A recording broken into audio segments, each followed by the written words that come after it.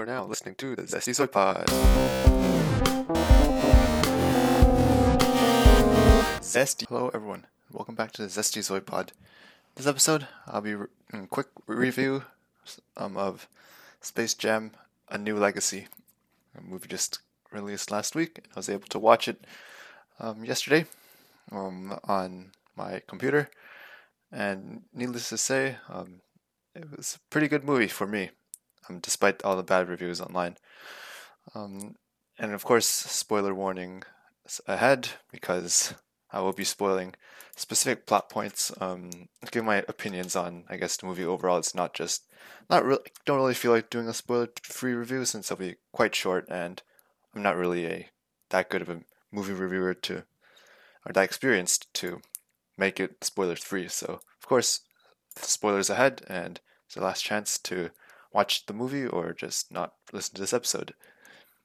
And of course, this, if you're ever looking for some beef jerky, Killer Jerky Company beef jerky stuff, you could use code ZOIWONGUS for 10% off on Killer Jerky Co. Or if you're ever looking at the website chairsforgaming.com for, I guess, ergonomic chairs, gaming chairs, etc., you can also use the code ZOIWONGUS for 10% off. So yeah, Space Jam: A New Legacy. Obviously, starring LeBron James, and it actually starred his family as well. His fake family, but still 2 sons and a daughter, with his older son being, I guess, a bit super talented in basketball and whatnot. And basically gets some business stuff, gets trapped in an AI because and it's a super next level AI, and then and then the AI basically kidnaps his son, and LeBron has to basically find his team, aka the Toon Squad, against LeBron's son, who can upgrade himself in this virtual world. His second son, the one who's, I guess, a tech genius. And yeah, of course, the movie's all over the place. And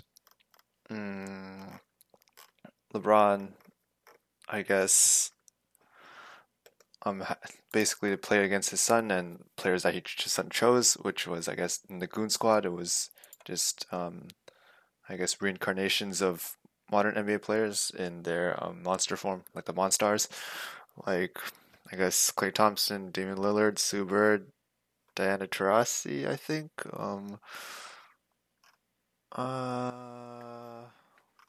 I think that they used a 3D motion cap. They didn't really show the real people getting the real people getting. Oh no, it's Diana Taurasi, not Sue Bird. It's Neka Ogwumike.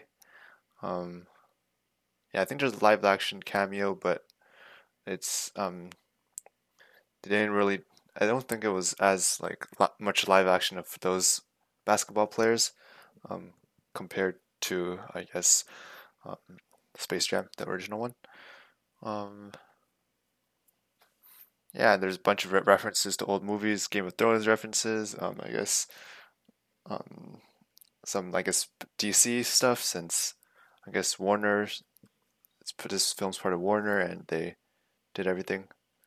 So yeah, for me, it was a pretty enjoyable film.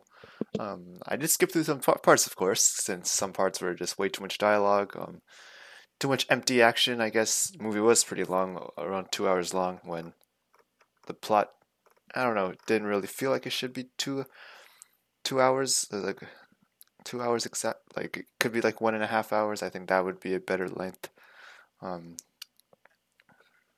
Yeah, but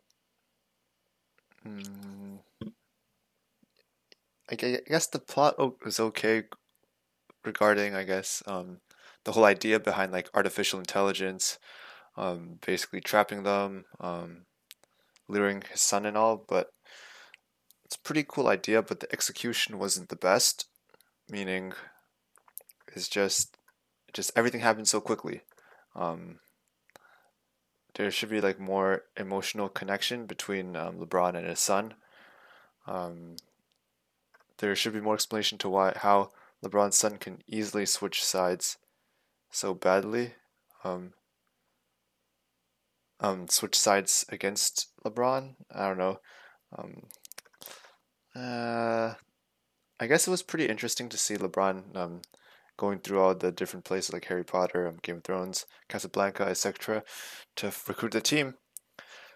Except, uh, it would be cool I guess, I guess, it, as much as I like the references, I just didn't feel like it contributed too much. Like, yeah, it's cool seeing like how all the Warner stuff is connected through, I guess, the dimension they're in. Except, um, they didn't really recruit anyone. I guess it was pretty cool seeing Lola Bunny and the Themyscirians for Wonder Woman stuff. But like aside from that, and I guess those characters being in the audience, but aside from that, there could have been like more plot stuff between like LeBron having dialogue with the Toon Squad. Like they did have a lot of dialogue, but it's like I guess the adventure part wasn't a huge fan of that. And yeah, overall, yeah, I really like the Michael B. Jordan scene, the cameo. Obviously, obviously, on the Michael B. Jordan is very famous Michael Jordan, except he isn't the basketball player Michael Jordan, but he's still a very well known, very accomplished actor, um, and it's pretty cool to see him there. Um, uh, yeah, it's just a kids movie, so yeah, doesn't excuse it for its bad plot. Um, Lots of plot holes.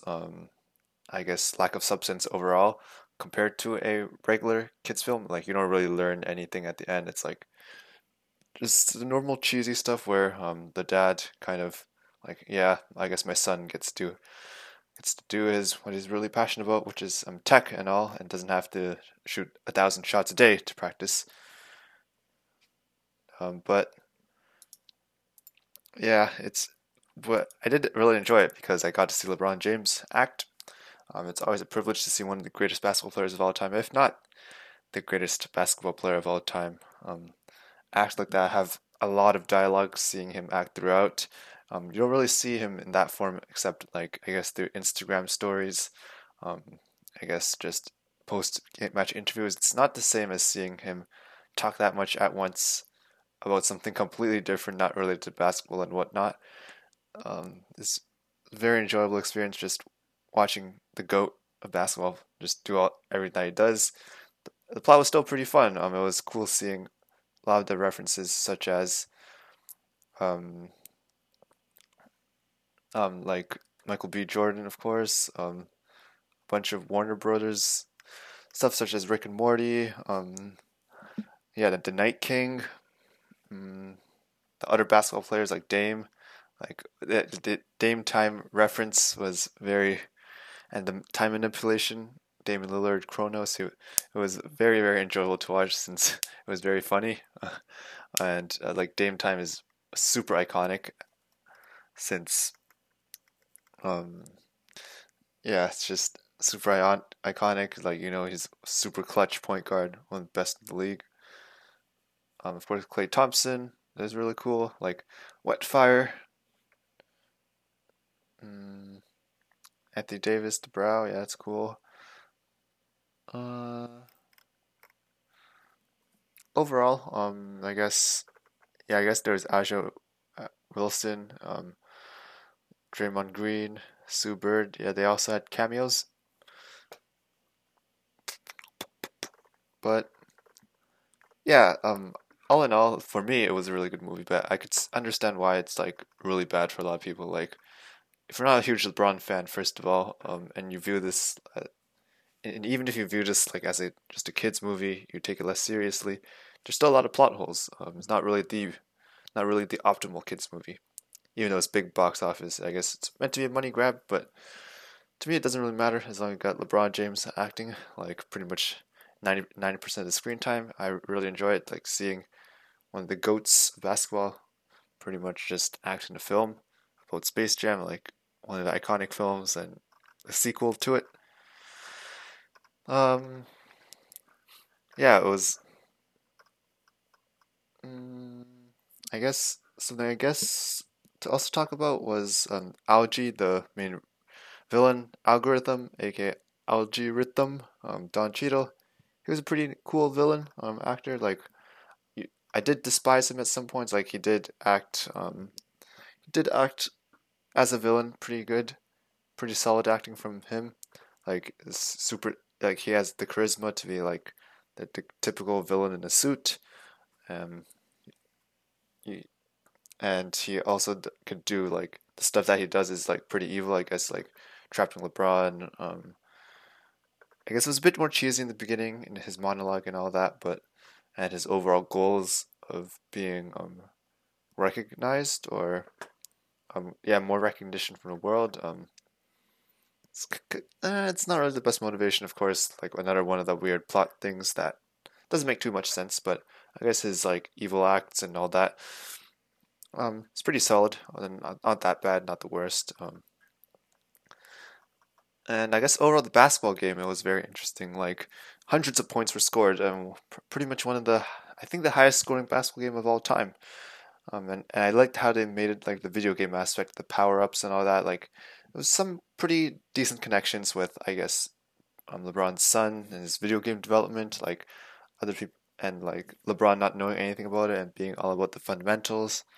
It's pretty interesting, like plot stuff about in the actual game. Even though it was pretty long, and maybe it shouldn't have been as long. Maybe it was like near an hour long. I'm not too sure, but I'm pretty sure the whole game sequence was a bit longer than the original Space Jam. But yeah, the whole game itself semi entertaining. You gotta see all the I guess Looney Tunes characters play. That pretty fun.